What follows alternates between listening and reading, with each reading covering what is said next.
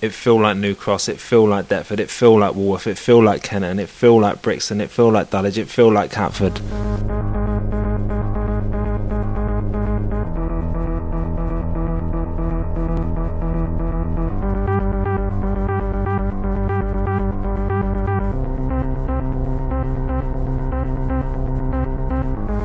This is South London Hardcore. This is a music special, hence the Kanye West reference.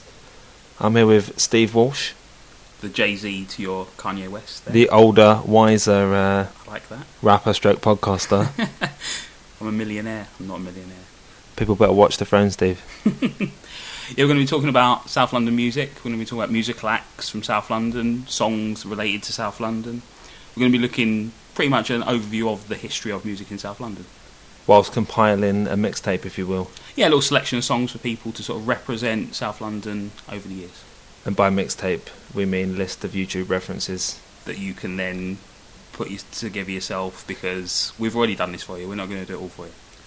Yeah, South London's got a really strong musical history. It's traditionally been London's playground, home of the theatres and music halls that people would cross the river to travel from the City of London and Westminster. And music hall, in the modern sense of the word... There's a modern sense of the word music hall. As opposed to the traditional, 20th century, turn of the 20th century music halls were quite liberally peppered around the Lambeth area. It was a real sort of hotbed of music halls. The first music hall that was ever given the name and recognised as such actually was found in Lambeth. You're talking about music hall, Steve, as if everyone listening is going to know what it is. Yeah. I mean, you like music hall the way most people like Friends. And, yeah, I bought all 10 seasons of... I'm interested in the history of South London, and I think music hall is a huge part of that. And the traditional music in South London continued through the 20th century into the 60s and 70s with the pop and rock bands, and again grew during the punk era in the 70s, where you had Mark Perry's very influential fanzines Sniffing Glue coming out of Deptford. Mark Perry also performed with his own band, Alternative TV, which were a decent little punk band. And there are other punk bands that came from South London as well. X-Ray Specs, lead singer Polystyrene, born in Bromley but moves to Brixton. And Susie and the Banshees, probably the most famous punk band from London and surrounding areas. They originated from Bromley and were initially looked down upon by the other punks, which always amused me. Johnny Rotten and Sid Vicious. For being too musical. For coming from Bromley. Oh, really? Yeah, they were literally called the Bromley Contingent, and they were sneered at by the North London punks because the idea, because they had to get a train. They couldn't understand these people who had to get a train to get to the punk venues in central London, as opposed to these people who were walking in getting buses. Always, sporadic tube service. Always been an issue for South London. And more recently, South London has given birth to a form of music. Dubstep, recently, originated from a record shop in Croydon and a record label that started in a record shop in Croydon. And a lot of prominent dubsteppers are from South London. Yeah, James Blake is based in Deptford, and his eponymous debut album would certainly be in my top 5 records of the year. Limit to Your Love is a wonderful track, and the Wilhelm Scream, brilliant stuff. So I'll dive straight in with track 1, Steve. The Clash, Guns of Brixton, fantastic stuff. London Calling, one of my favourite albums of all time. Mick Jones and Paul Simonon are both from Brixton, Paul Simonon being the bassist who has got the iconic bass line on the track and sings it. It's a rare song that he sings on. It predates the Brixton riots, but it's kind of a foretelling, really, of what is to come, and a threat, really. It's got the lyrics, when they knock at your front door, how are you going to come? With your hands on your head or on the trigger of your gun? You can crush us, you can bruise us, but you have to answer to the guns of Brixton. You're not gonna keep us down, is the message, isn't it? I think so, yeah. Well, I think it's also about, if pressure builds, how is it going to be released? And at that point, there was it was a case in South London with issues with the police, with urban deprivation, just with the way the country was going. It was getting to a point where there had to be some form of release, and it wasn't going to be just marches, it wasn't going to be protests, and it wasn't going to be a case of grievances being addressed. It was going to build to a point where things were going to explode, as they did. There's a great cover version of it by the Arcade Fire from the lobby of Brixton Academy. Enemy Venue of the Year 12 times in 15 years, Steve, or something like that anyway. And the O2 Academy now, isn't it? It's one of those ones. The O2 Academy at Brixton. Yeah. We won't call it that, no, obviously. Absolutely not. Ever. Next track we've got is Electric Avenue by Eddie Grant from 1982. A song that was recorded after the Brixton riots and records feelings about what happened during the time. Although it doesn't sound like it. It sounds very much like a party tune, doesn't it? Yeah. It was an important song for me. In 1982 I was 7, and I was old enough at this point to appreciate the fact that I'd lived in Brixton for a while when I was a baby. I didn't remember it at all, but I'd lived in Electric Avenue. And I think my mum, when the song first came out, didn't realise it was really about the Brixton riots. And we were all really happy that this song was out that was about a place we lived. And for me as a kid, it was really exciting. The idea that people were on telly singing a song where people were dancing about a place where I lived. Yeah, the riots were very confusing for me as a child. You're 7 years old, you still learn a lot about the world. And on my estate that I lived on in Camberwell, there were like 4 of us that used to hang out all the time. 2 brothers called Liam and Dean, who like myself were Anglo-Irish, of Irish descent, but born in London. And my mate Henry, who was Nigerian. And none of us, I was saying to Lakeisha yesterday, I think my generation is the first that went to school in a really genuinely multicultural environment. I went to school with people of Afro-Caribbean origin and people, there was a Vietnamese kid in my class. And don't think about it, you're a child, everything's new for you. So these were just new people. But around the time of the Brixton riots, myself, Liam and Dean started to call Henry Brixton. Yeah. And it was just, you were seeing black people on television and you associated them with Brixton. Inseparable. Yeah. And this is the thing, there was no hate attached to it because you're 7 years old. And we didn't hate Henry, we loved him, he was brilliant. But it was just something that we called him because of what we'd seen on television. And we were so innocent about it, and there was so little malice, well, no malice whatsoever involved, that it all came to a head when we went to knock for Henry one day and asked his mum if Henry Brixton could come out to play. And his mum obviously didn't respond well to this, so told our parents, and my mum sort of went, "Why would you?" And we were like, "Because of the telly." And it was entirely innocent. But our mum, and it was one of those ones, when your mum's not even angry, she's just like shaking her head. Like, what have I done wrong as a parent where you think this is acceptable? But it wasn't a case of us sort of thinking we were doing it. It wasn't sort of like, a transgression or anything to do with it. It was just us being literally ignorant and very stupid. But it was, impressionable. Still remember it now.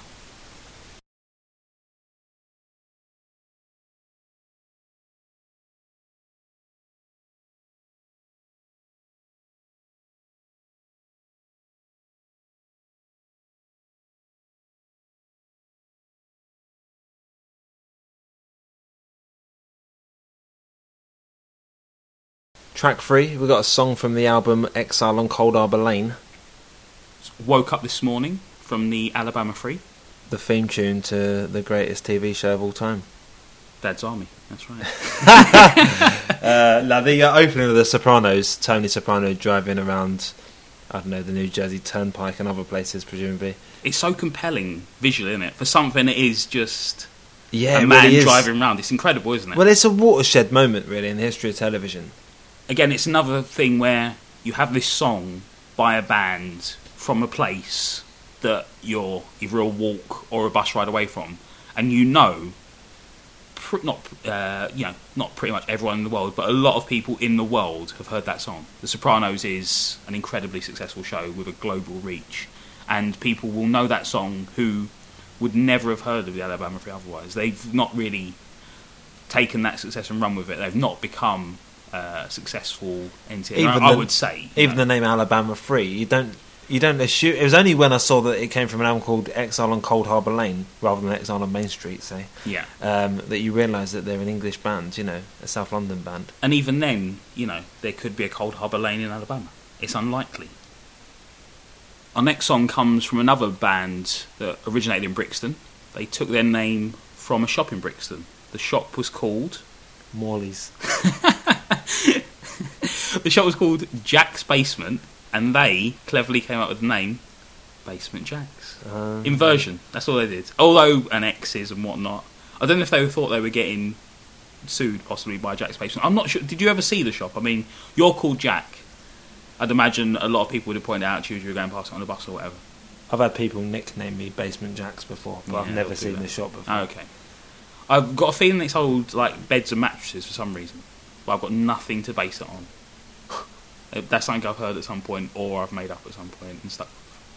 But the song that we're talking about is called I Live in Camberwell, with the lyric I live in Camberwell, she lives in Brixton. Keeping it very South London again. They've got another one called Is It Camberwell Skies? Yeah.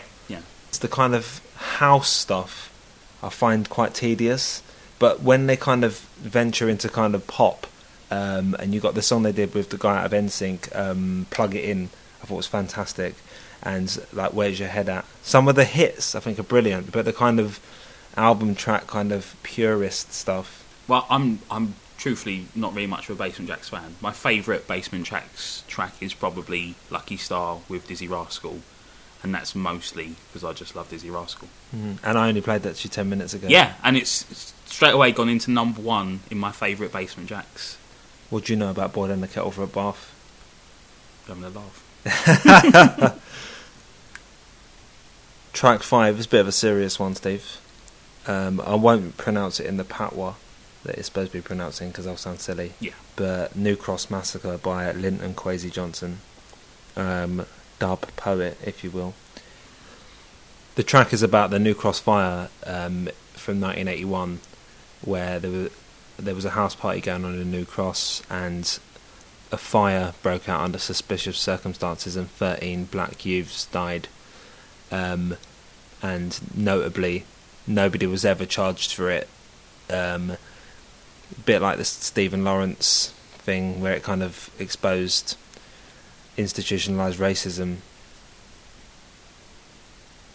Such was the outrage that there was a 20,000 strong march through London, and it does. I've heard Linton Kwesi Johnson refer to it as a watershed moment, and the Stephen Lawrence inquiry being a similar watershed moment, but obviously with bigger changes made from it.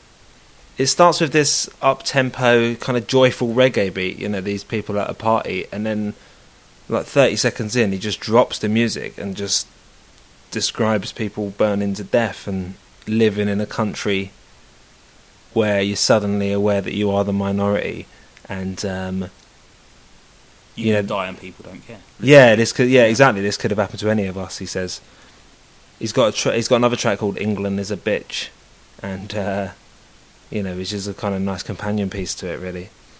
So there was the 20,000 strong protest, and it was a peaceful protest. And the headline, Steve, in the Sun the following day was "The Day the Blacks Ran Riot in London." Incredible. But I say incredible, so credible, isn't it? Because it's the Sun, and if there's a chance for a terrible, inaccurate press headline, they will go for it with both hands. And there's a line in the Linton Kwesi Johnson song, plenty paper print pure lie to confuse Joe Public's eye. In spite of them wicked propaganda, we refuse to surrender to them ugly innuendo. But yeah, the song ends with a kind of the two different elements of it. He kind of joins them together. So you've got the upbeat reggae stuff, but he's now talking about people choking and weeping and dying to this upbeat reggae, and it's it's kind of quite shocking. That's quite an impact. That's a disturbing song. I'd never heard it before. It's another one. It's similar to Basement Jacks in that I hadn't heard it before, but obviously very different in that I'd also never heard of the incident before. And I think it's quite telling that as someone who grew up in South London, and as I earlier on grew up in a genuinely multicultural environment in terms of school and friends in South London, just never heard about this incident. I was obviously too young at the time to be reading newspapers or watching the news to be that aware of it. But the fact that it's never penetrated my consciousness in the following, 30 years, I think is quite telling. Yeah, it was the 30th anniversary last year, and I read about it then, and it was quite shocking that I'd never come across it before. Especially with the name. That's the first time you'd heard of it. That's the first time I've heard of it. Yeah, last August I think would have been the 30th anniversary, and I'd never heard of it before that. But you're familiar with Linton Kwesi Johnson's work? Yeah, absolutely. I've heard of him. Well, familiar as well. I've heard of him, but I've never actually heard anything by him. And it is, an incredible song. Yeah, he's great. I mean, I've listened to bits and bobs. And I don't know if I call it a song. It's more of a piece, isn't it? It's very much. Well, this is his whole thing. He's got he does some stuff. It's a bit like Gil Scott Heron, maybe, where it's spoken word, but he's also got some music. And I was listening to him on Desert Island Discs the other day, and he was saying that when he does a live show, he often has music, but he always puts at least one track in there with no music to remind people what he's doing there and where he came from, And speaking of where he came from, he's Jamaican, but he moved to England when he was 11, and he went to Tulse Hill Comprehensive. Oh, there you go. Which leads us, Steve, into track 6, another Tulse Hill Comprehensive alumni. I'm not talking about Ken Livingstone. Smiley Culture. Yeah, the track is Police Officer from 1984. And it's a bit like Electric Avenue. It's very upbeat for the subject matter it's dealing with. It's about the trouble black people have had with the police at the time, but it's a very kind of it's done in a comedy way, and it's funny, and he's quite a talented toaster, Steve, as I believe. I believe that is the phrase.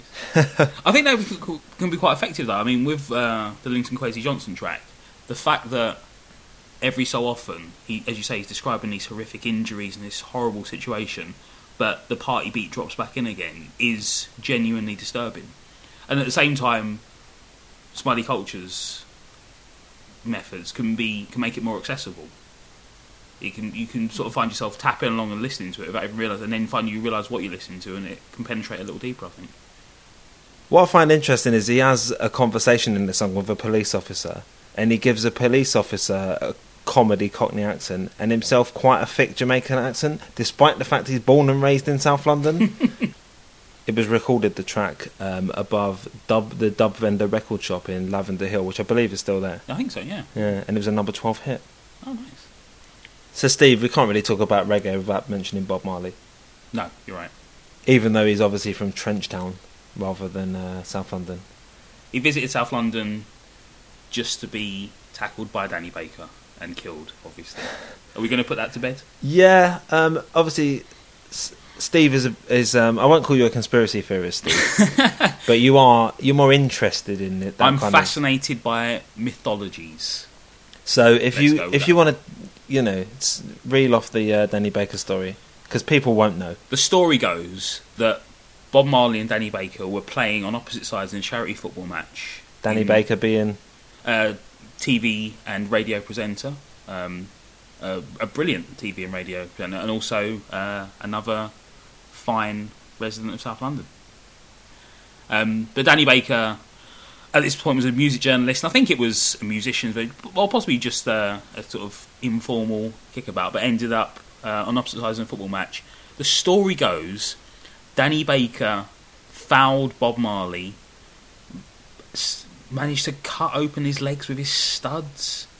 It got infected, and he got septicemia or blood poisoning, and eventually the theory goes Bob Marley died directly as a result of a tackle from Danny Baker in a football match. You hear it and you think that's definitely not true, but it's one of those things that sort of like crept around for years, isn't it? Yeah, I would say that it's definitely not true. Absolutely Steve. Not true. Yeah. Yeah, good. Yeah, because I don't want to upset Danny Baker. No, absolutely not. Friend of the show, future friend of the show, Danny Baker. So my dad went to Peckham Manor School, and a couple of years ago he bumped into someone he used to go to school with, and they were having a chat. I hadn't seen him for 30 years or whatever, and the guy goes, do you remember that time Bob Marley came to our school? And my dad's like, nah. And And then I think he bumped into someone else who used to go to school. Like, oh, Jacko, remember that time Bob Marley came to school? My dad's like, what? And as it turns out, in 1972, the art teacher, Keith Boff, who my dad has since gotten back in contact with, he was also a photographer, and he's taken photos of Dylan and loads of top people. You know, he's a top photographer now. He took photos of a load of graffiti in New York in the 70s that's kind of become an important record. He went to see Bob Marley at the Bag of Nails in Soho and invited him to Peckham Manor School. And Bob Marley turned up at the school, played 2 sets in the gym, and had a kickabout with the kids in the playground. And the Keith Boff took photos, and I think it was last year or the year before. He hadn't published the photos anywhere. And the photos came out of these photos in the South London Press. There was an article in Mojo about it, of Bob Marley in Peckham Manor School. And my dad has no recollection of it, despite he would have been, I think, 13 at the time. So obviously... The thing is, even if your dad was off sick that day... You'd think that people would mention it, wouldn't you? Let you go back to school. The Missy thing, yeah, that history homework was due. So you got out of that, jammy. But you did miss Bob Marley. What? Yeah, you missed Bob Marley. Somewhere, even if not that day... A couple of weeks later, someone should sort of talk about, do you remember that time when I scored that goal when Bob Marley put the ball... And your dad would sort of turn around and go, when you say Bob Marley... It's bizarre, isn't it? But I think it's good that there's photographic evidence. But there is a lesson, Steve. Don't bunk school. Yeah. Because if you do bunk school, Bob Marley might come in that day and you won't meet Bob Marley. In terms of that lesson, we might need to broaden it, because I don't think any kids listening are going to be... Bob Marley's Doppy. Jamaican for ghost, Steve. But yeah, so Bob Marley played in Peckham as well, apparently, in Mr. B's, which is now the Suya Express on Peckham High Street. Oh, right. And he played at the Crystal Palace Bowl, which I don't know, where's that? It's at the stadium, presumably. Yeah, it's at the stadium. I mean, you still get music played at Crystal Palace now. I remember on the way home from work a few years ago, I used to get the bus through Crystal Palace, and I was waiting for a bus at Crystal Palace, and I could hear Coldplay. And I thought, someone's got that radio on far too loud. And then I heard Chris Martin talking, obviously projected through speakers rather than him standing at the bus stop wondering when the 432's coming. But I realised then, oh right, Coldplay are playing at Crystal Palace. He also played the Commonwealth Social Club in Croydon and the Telegraph in Brixton, which is people still play at, don't they? Yeah, yeah. So, Steve, you got some more words on schools in South London and their musical links?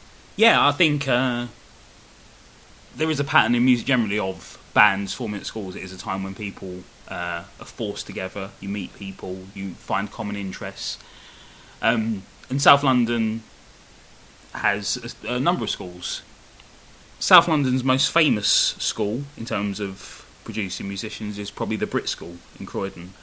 Its entire purpose is to produce musicians and performers. So the fact that there is a considerable roll call of singers to have come out of there should be no surprise. They're mostly atrocious, Steve. Do you want to give them a little... You say that, but Dane Bowers went to the Brit School, so some good ones as well. Dane Bowers? Dane Bowers, yeah. From, I want to say Another Level. But yeah, Another Level. Is it Another Level? I think so, yeah. That's good, yeah. Are we going to... We're not even going to bother fact-checking it, are we? We're like, I don't care. No one cares about whether it's true or not in terms of Dane Bowers. No, it's fine. Kate Nash went to the Brit School. Terrible, but a wonderful example of the most South London voice you're ever going to hear on a record, I would argue. Or a terrible example. Well, I'd heard of Kate Nash. My musical tastes are quite narrow and limited, so I'd heard of Kate Nash before this and listened to her for the purposes of talking about it on the show, and had to listen to the song Foundations twice before I'd accept that it wasn't a parody. Well, there's the song Caroline's a Victim, which is... It's a comedy record, Steve, I think, at heart. That's what it sounds like, isn't it? It sounds but like... she was huge for a little while. Yeah, yeah. Amy Winehouse, another alumni of the Brit School. And another, really? Yeah, yeah. Another singer who, again, the first time I heard Rehab, I thought it was a comedy song. Because the way it's sung, I didn't think it was someone's harrowing account of struggling with drug abuse. It sounded like some sort of novelty record. Tears Dry on Their Own. Do you know that one? I don't. I don't. Really great track. Yeah. I'm not a huge fan of hers, but that's wonderful. Another school in South London with a fine musical pedigree, the Camberwell College of Arts. Syd Barrett was attending there when Pink Floyd was formed. Oh. Des'ree, South London soul singer. Life, a song I've always loved. Oh, Life. Well, my favourite version probably Harry Hill, where he just throw it in to the middle of things for no reason. That's the reason I'll always remember that song. I can't remember Des'ree's version, to be honest with you, but I can definitely remember Harry Hill's. Florence Welsh from Florence and the Machine went to Camberwell College of Art, and obviously he is from Camberwell as well. Again, I listened to some songs for the show. I'd heard of her, and knew she was from South London. It's not great, is it? Is it great? I don't know. I didn't like it. Well, I went to see I went to the Coral. I won tickets to see the Coral, and she was supporting. And this is a year or two before she got really big. So as I say, that would be quite a show otherwise. Yeah, well, it was it was her with an acoustic guitar, and or someone else had an acoustic guitar, and she was having a conversation with her mum, despite the fact the place was packed because obviously it was a free show. She was having a conversation with her mum in the middle of one of the tracks, not one of the tracks, in between tracks. But yeah, obviously now she's huge. Could that have been part of the performance? I'd like to think it was. Yeah, possibly. And funnily enough, I used to work in Virgin Megastore with a guy who is now one of the Machine. He's the harp player in the Machine. Right. So it's gone from an acoustic guitar to needing a harp player. Well, it's a machine, isn't it? From the Machine. Quite a machine, isn't it? Some real advancements. Well oiled. Humphrey Littleton, another alumni of Camberwell College of Arts. I only know him from that fantastic Radiohead track, the last track on Amnesiac. Oh, of course, yeah. Living in a glass house. Is it Living in a Glass House? It was called. Yeah. I mean, his piano, his trumpet playing is better than I'm doing with my mouth. Which is probably why they got him in for the track, rather than can we get Jack in with his mouth. With a comb and a bit of tinfoil. Goldsmiths in New Cross. Round the corner from where we're recording, Steve. Very close, very close. A couple of DJs who went there. Alex Zane and Rob DeBank. Oh. I think they might be... Rob DeBank, I think, is from South London as well. I don't know about Alex Zane, but he certainly went to Goldsmiths. Malcolm McLaren studied at Goldsmiths, but you were saying earlier that's not much of a recommendation because he went everywhere? Yeah, on when he was on Big Brother, Celebrity Big Brother, he said he was telling someone in there that he used to get a grant for an art school, used the grant, and then go to another art school in London, used to get a grant, and I mean you can't do that now with UCAS, can you? Nah. But then computers as well. Yeah, then you just used to phone why. up and turn up at places, I think. Incredible. That's why I could afford tartan trousers all the time, isn't it? Brian Molko from Placebo went there, but I mean that's not significant, is it? No. They were, there for Katie B. Again, I've heard of, but yeah, I did a music video. I filmed part of a music video that she was featured in. Oh, really? Again, that's before she got big. Yeah, okay. But it was a Nicky S and Nike video. More about Nicky S and Nike later, obviously. Coming up. Probably the most famous graduates from Goldsmiths that formed a band are Blur. Yeah, Blur met while at Goldsmiths. One half of Blur versus Oasis. To give them their full title. Not really a band you'd associate with South London. Never wrote about it or sang about it in any way, and always very firmly associated with North London once they became famous, I think. And we don't need them. We don't begrudge them, Steve. Nah, it's fine. Move on. Unless someone, if you're listening, and you can find a Blur South London reference, let us know, because Steve's made that big statement there, and I don't think he's combed the lyrics books. I had a dig, but I can't think of anything. Can you think of anything? Not off the top of my head, but no. As I said, let us know. Fair to say, not a band that you'd readily associate with South London. Much more associate with Camden. I don't think it was at Goldsmiths, but the Klaxons also formed in New Cross. Okay. And I'm a huge fan of the first Klaxons record. Back to our playlist though, Steve, and it's the second track that is an address. This is true. A school in South London that hasn't probably got the prominence of those other institutions, but has been incredibly prolific in terms of producing musicians over the last few years, is Elliott School in Putney, which I found out about through reading up about Burial, a dubstep producer from South London who went to Elliott School, and just having a look around there, he was in around the same time as members of Hot Chip, Fortet, and the XX. Yeah, that's quite the alumni, isn't it? Yeah, incredible. And also, just over a certain amount of time, I'd like to investigate more. I imagine there's some sort of Robin Williams style inspirational music teacher there that's just like telling those kids to go out and live those dreams.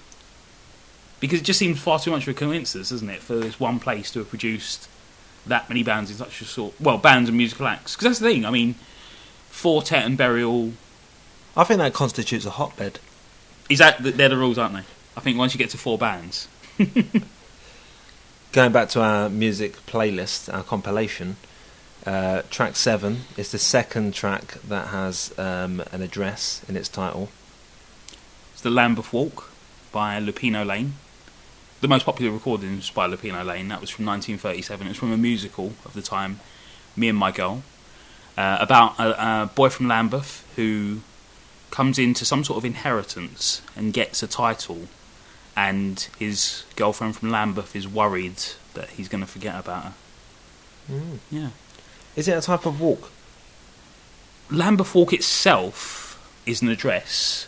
Is that what it refers to? Or is it also a kind of a comedy walk that you do? I've always, in my head, when you hear the song, I always imagine someone walking in a very Chaplin-esque, comedic music hall style. But I don't think there's any evidence that. And track 8, Steve, some people you know personally? One person I apparently knew personally, but I have no recollection of. I've gone for the London Boys, who I'd imagine most people listening have never heard of. They were essentially a Eurodance novelty pop act from 1989. The song is called London Nights.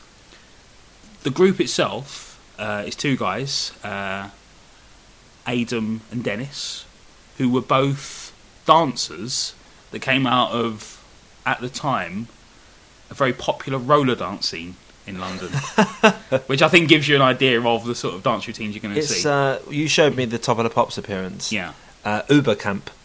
It's incredible, isn't it? They are dressed incredibly well and dancing away around the stage.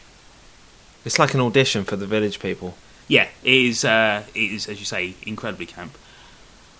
I remember at the time when the song came out, watching Top of the Pops, and my mum pointing at the screen and going, "Oh my God, it's Adam," and me sort of going, "How does mum know one of the London Boys?" And mum had to explain that Adam had worked at my uncle's factory when he was sort of 17, 18. I was 2, and my mum had just gone back to work for my uncle at the factory, and she'd bring me to work because she couldn't get a childminder. And essentially, Aidan's job went from working in the factory, moving and carrying stuff, to essentially looking after me. He raised you. He raised me in a lot of ways. He's the reason I am the dancer I am today. That's not true, I'm a terrible dancer. But I was talking to Mum about him the other day, and she was saying at the factory, he'd come in and would either be looking after me, and if he wasn't looking after me, I was asleep. His other role in the factory was to clear out a bit of space and go, "Who wants to see the latest dance moves?" And he'd do impromptu dance recitals in the middle of the factory for everyone to watch. Yeah, the factory itself, with the whole sort of setup, was quite interesting. My uncle had a clothing company called the Deptford Trading Company, which obviously traded out of Deptford, and he bought a factory in the Wharf Road from George Best. The called, greatest British footballer of all time. Yeah, that guy, the football genius that is George Best. Oh, I just referred to someone from Northern Ireland as British, Steve. I do apologise. That's fine. It is Britain. Yeah, George Best sold up his clothing interest in the 70s. My uncle bought a factory that was called Gompers. I don't know why you name a factory, and I don't know why you make it sound like it's something to do with like a children's television show. But a factory called Gompers. My mum's first job at Gompers was to cut the name of George Best Company from all the paper so they could reuse the paper themselves, which seems... it's a different time, Steve, isn't it? Yeah. But also it seems a real shame that there isn't any George Best paper still around. Keep hold of the headings. Throw the paper away. I'd love the idea of my mum bringing some of that home for me to scrawl as a 2-year-old, and like my first drawings being done on some George Best paper. It wasn't. But yeah, my mum would go to work to reconfigure some paper, leave me with Adam, who would make sure I wasn't breaking anything, and then when I fell asleep would dance for people in the shop. So yeah, we had a personal link to the London Boys. Reading about London Boys since then, let's say novelty pop act Eurodance. They both moved. They met at school in Greenwich, and then eventually moved to Germany. Let's say the Eurodance flavour. One of them was German. Right, yeah. So, but also you'd imagine their music, the Eurodance flavour, it would be a natural home for them to continue their careers once the sort of fad had died out in Britain. Later on in their career, apparently, they tried to revitalise things by recording Eurodance versions of traditional Christian compositions. And they had an album called Hallelujah Hits, which, if anyone can find a copy of that, I'd love to see and hear. Hallelujah Hits. Track 9, what I would describe as the greatest UK hip-hop song there's ever been. Witness, One Hope, by Roots Maneuver. Oh, wonderful song, isn't it? What a beat. Yeah, the whole thing. Well. Yeah, exactly. His vocals, the lyrics, the beat. And this is the thing, usually... Well, no, you'd say that's enough, isn't it? But Roots went one further and also produced my favourite music video of all time. It is spectacular. It's wonderful, isn't it? So much fun. And such a simple idea. Yeah, he turns up at his old school sports day. Yeah, Woodmansterne Primary in Streatham. There's a little title card at the start that gives the background. It explains that Roots went to Woodmansterne Primary as a child, competed in the school sports day when he was aged 7, and came last in every event. So he turns up to award the prizes at his school sports day as a very ostentatiously successful rapper. He's wearing a tracksuit, he's wearing his bling, he turns up in a sports car, which is clearly not his. I love when he takes his tracksuit off and he's got the kind of Lympha Christie one-piece on. Yeah. And it turns out, although he's been invited to hand out the prizes, he's ready to go in. He's ready to compete. And he manages to involve himself in all the events. So it's the egg and spoons, three-legged race, the obstacle course. It also cuts away from time to time to give a sort of Rocky-style montage where he's training in gyms and running. He might even drink some raw eggs at one point. I think he does. Yeah, I think he does. Yeah, it's great. But the best parts are the actual competitions themselves.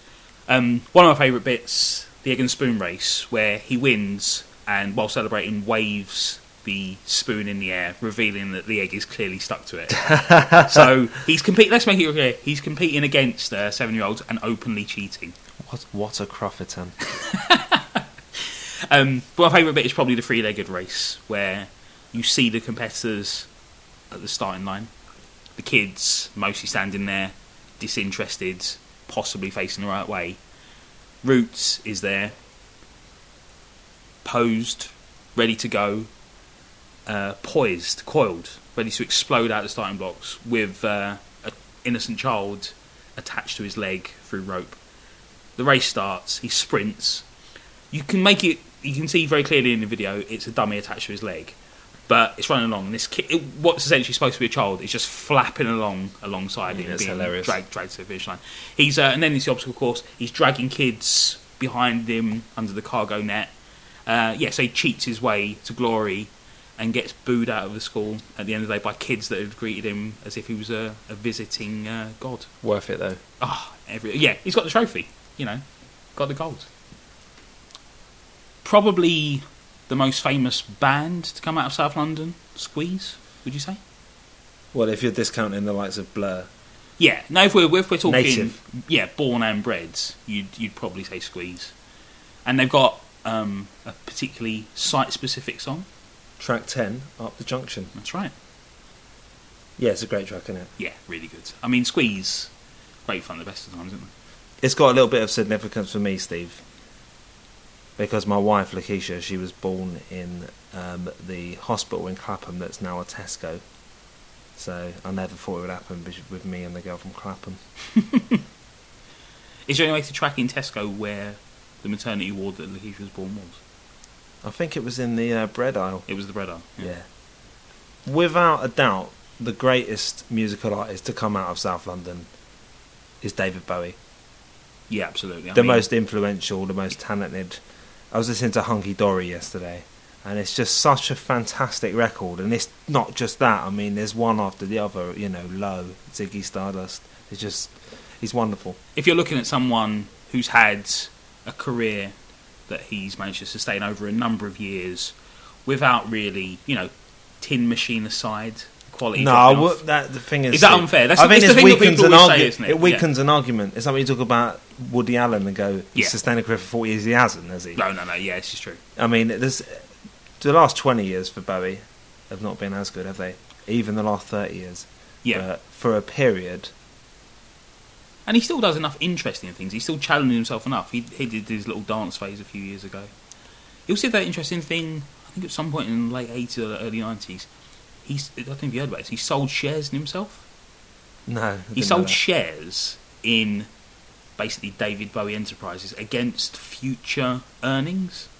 So people could buy. What was he broke? I don't think so. I think he was. I'd imagine, because I don't remember him ever being in any financial trouble.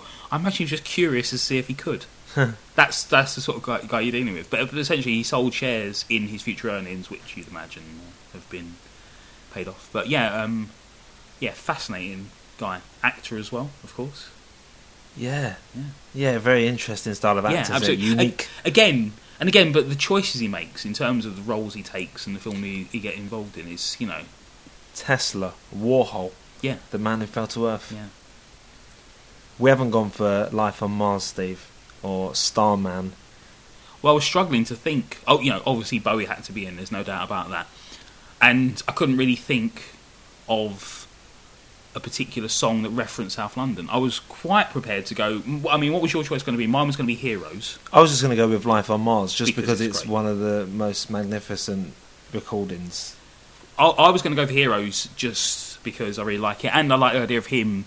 Apparently, the story behind Heroes is he heard No More Heroes by the Stranglers and immediately sat down to write a song called Heroes just to be contradictory. And I love the idea of that. I love the idea of him just responding to something around him and deciding to write something on that basis. I also was tempted by Spiders from Mars and Ziggy Stardust, that sort of phase of it, because I was talking to Nat at work, who's a Bowie fan. And I was saying, you know, let's be fair, the guy's not written anything about South London. He's written more about space and the cosmos. We might as well go for Mars if we're going to talk about anything. And Nat looked at me and said, no, he's definitely written about South London. I was like, I don't think he has.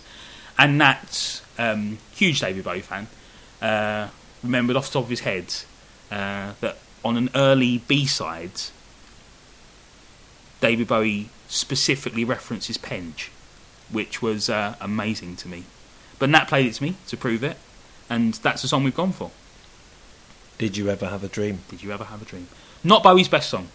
No, the first record is not great, is it? No, it is.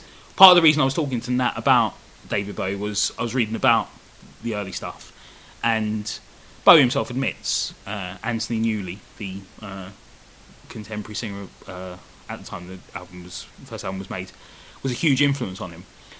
And he asked his record company to send a complimentary copy of the album to Anthony Newley, who immediately destroyed it because he hated the idea of David Bowie ripping him off. And I knew Nat was a huge Anthony Newley fan, so mentioned the whole thing and then managed to get information about this track. Which, as I say, not brilliant, but it's got its charms. The final track. We've been building to this, haven't we? I mean, we've sort of consciously structured it so you've got Squeeze, London's greatest band, should we say? Well, you've got Bowie, London's. Well, let's, for the sake of argument, this is the way we. For the sake of argument, yeah. You've got, you know, a great band, a great individual musician. We were looking to find the ultimate song about South London, weren't we? Initially, Steve, you had Network Southeast by Black Twang. And I thought I'd made a huge discovery. I was like, he mentions like 4 different places, not just one place in South London, he mentions 4 different places in South London. And I didn't tell you about it straight away because I wanted to spring it on you because I was like, Jack's going to be so pleased that I found a song that mentions 4 different places. He's going to be blown away by this. I've made the show. I've saved the show in a lot of ways. And I explained this to you, and I trumped you, Steve. The thing is, you were so kind. Because really, you could have just, like Martin Keown with Ruud van Nistelrooy. That's a terrible reference and no one's going to get. You could have jumped in my face. Do you remember that when you missed the penalty? Yeah, I do. But we You were very kind.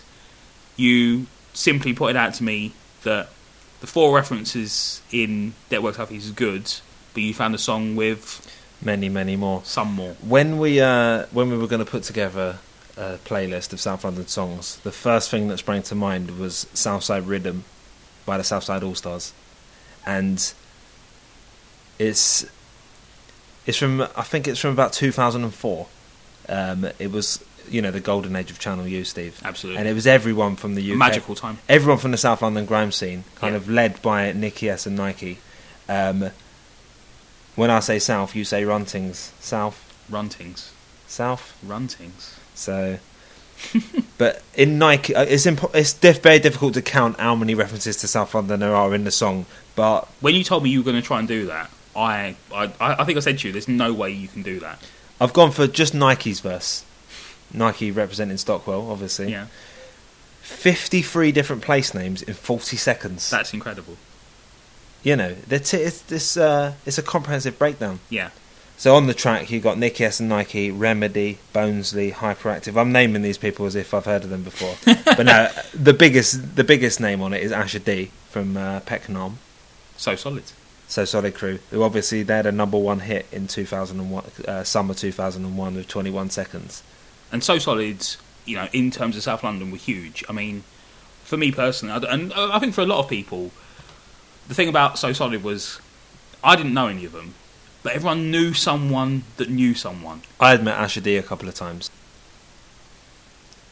I was working in HMV at the time when the album came out, and it came with these So Solid Crew trading cards, which I thought was a pretty neat idea. Yeah, wonderful.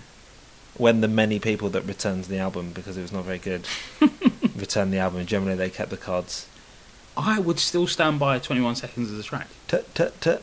But also, in the same way as with Southside Rhythm, you've got this sort of like density of lyrics. I love the idea of everyone gets 21 seconds on the track and you do the best you can with it. One of my favourite things in hip-hop is the idea of the battling the skills. It's about braggadocio, it's about being the best. And on this, they're all on the same side, but they're also all determined to be the best on the track. And just the idea of limiting as well. It's one of those things where, and this is going to sound slightly overblown, but great art comes from limits, doesn't it? And I think we can great definitely... art doesn't come from the So Solid Crew. Well, you say that, but 21 Seconds did, and no, it's, I think it's great fun as a track, and particularly well done. To be honest, I've never heard the album. I've got no interest in hearing the album, but... If it hadn't been for this track, I would have mentioned another Nicky S and Nike song, Oi Oi Savaloy. You familiar with it, Steve? I'm familiar with the video, which was filmed all around South London, wasn't it? Yeah, my friend Tabo directed the video, and it was mostly in Greenwich, outside of a chip shop. And Easy Savaloy access, isn't it? Yeah, they bought 100 Savaloys in. Is that all? Low-grade Savaloys. What's the lowest grade Savaloy you've got? Yeah, it was literally the Savaloys they got in were special Savaloys that they didn't even sell in the chip shop. Yeah, I worked as a cameraman on the video a little bit, and I ended up in the video waving a Savaloy, playing a cab driver. So tight cost. So I'll definitely be putting a link to that up. I'll definitely be putting a link to that up, even though it doesn't quite make our playlist. When you were preparing for your part in the video, did you study De Niro's role in Taxi Driver? Or did you just go... I actually worked as a taxi driver for 2 weeks in New York, You Steve, qualified as... did the knowledge. You did the knowledge. They turned up and handed you a low-grade Savaloy and you were like, I know back doubles that you would not believe. It was a Method cameo appearance. So that's the end of our South London playlist. Some hope and some despair. Nice. Yeah, Morrissey. Not from South London. But we didn't even get to mention that Manfred Mann used to live on Arnside Street, Steve. Yeah. Never mind. Part 2, innit? This is how rich the South London musical legacy is. You can just drop Manfred Mann. You don't even need Manfred Mann. They had the first #1 single by any band not from the north of England after the British invasion. Which, once you put the qualifiers on it, doesn't make it sound as good. Doesn't sound as good. They present that online as if it's a huge thing, and I was like, right, so that's a lot of qualification you've put on that achievement. They had a hit before the Rolling Stones, Steve, is what you're saying. Essentially, yeah. So thanks for listening. Remember, you can get in touch with us on Twitter, SLHC Podcast. Email us, southlondonhardcore@gmail.com. Go on the website, southlondonhardcore.com. Find us on Facebook as well by typing it in. We're not doing MySpace, are we? No, if you get us at bebo.com/South London Hardcore. Yeah, thanks for listening. We're going to leave you now with, in honour of the musical episodes, probably the song most synonymous with South London, or the tune most synonymous, but, you know... With a twist. With a twist. We're a little bit different, So, take care.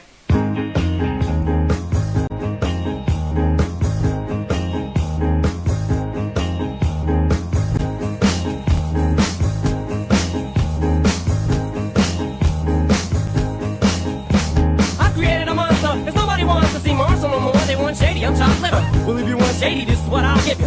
A little bit of weed mixed with some hard liquor, some vodka that'll jumpstart my heart quicker than a shock when I get shocked at the hospital by the doctor when I'm not cooperating. When I'm rocking the table while he's operating. Hey! You waited this long to stop debating, cause I'm back, I'm on the rag and ovulating. I know that you got a job, Miss Cheney, but your husband's heart problem's complicating. So the FCC won't let me be, or let me be me, so let me see. They try to shut me down on MTV, but it feels so empty without me. So come on again, come on your lips, fuck that, come on your lips, and some on your tits and get ready, cause this shit's about to get heavy. I just settled all my lawsuits. Fuck you, Debbie! Now this looks like a job for me, so everybody just follow me, cause we need a little controversy, cause it feels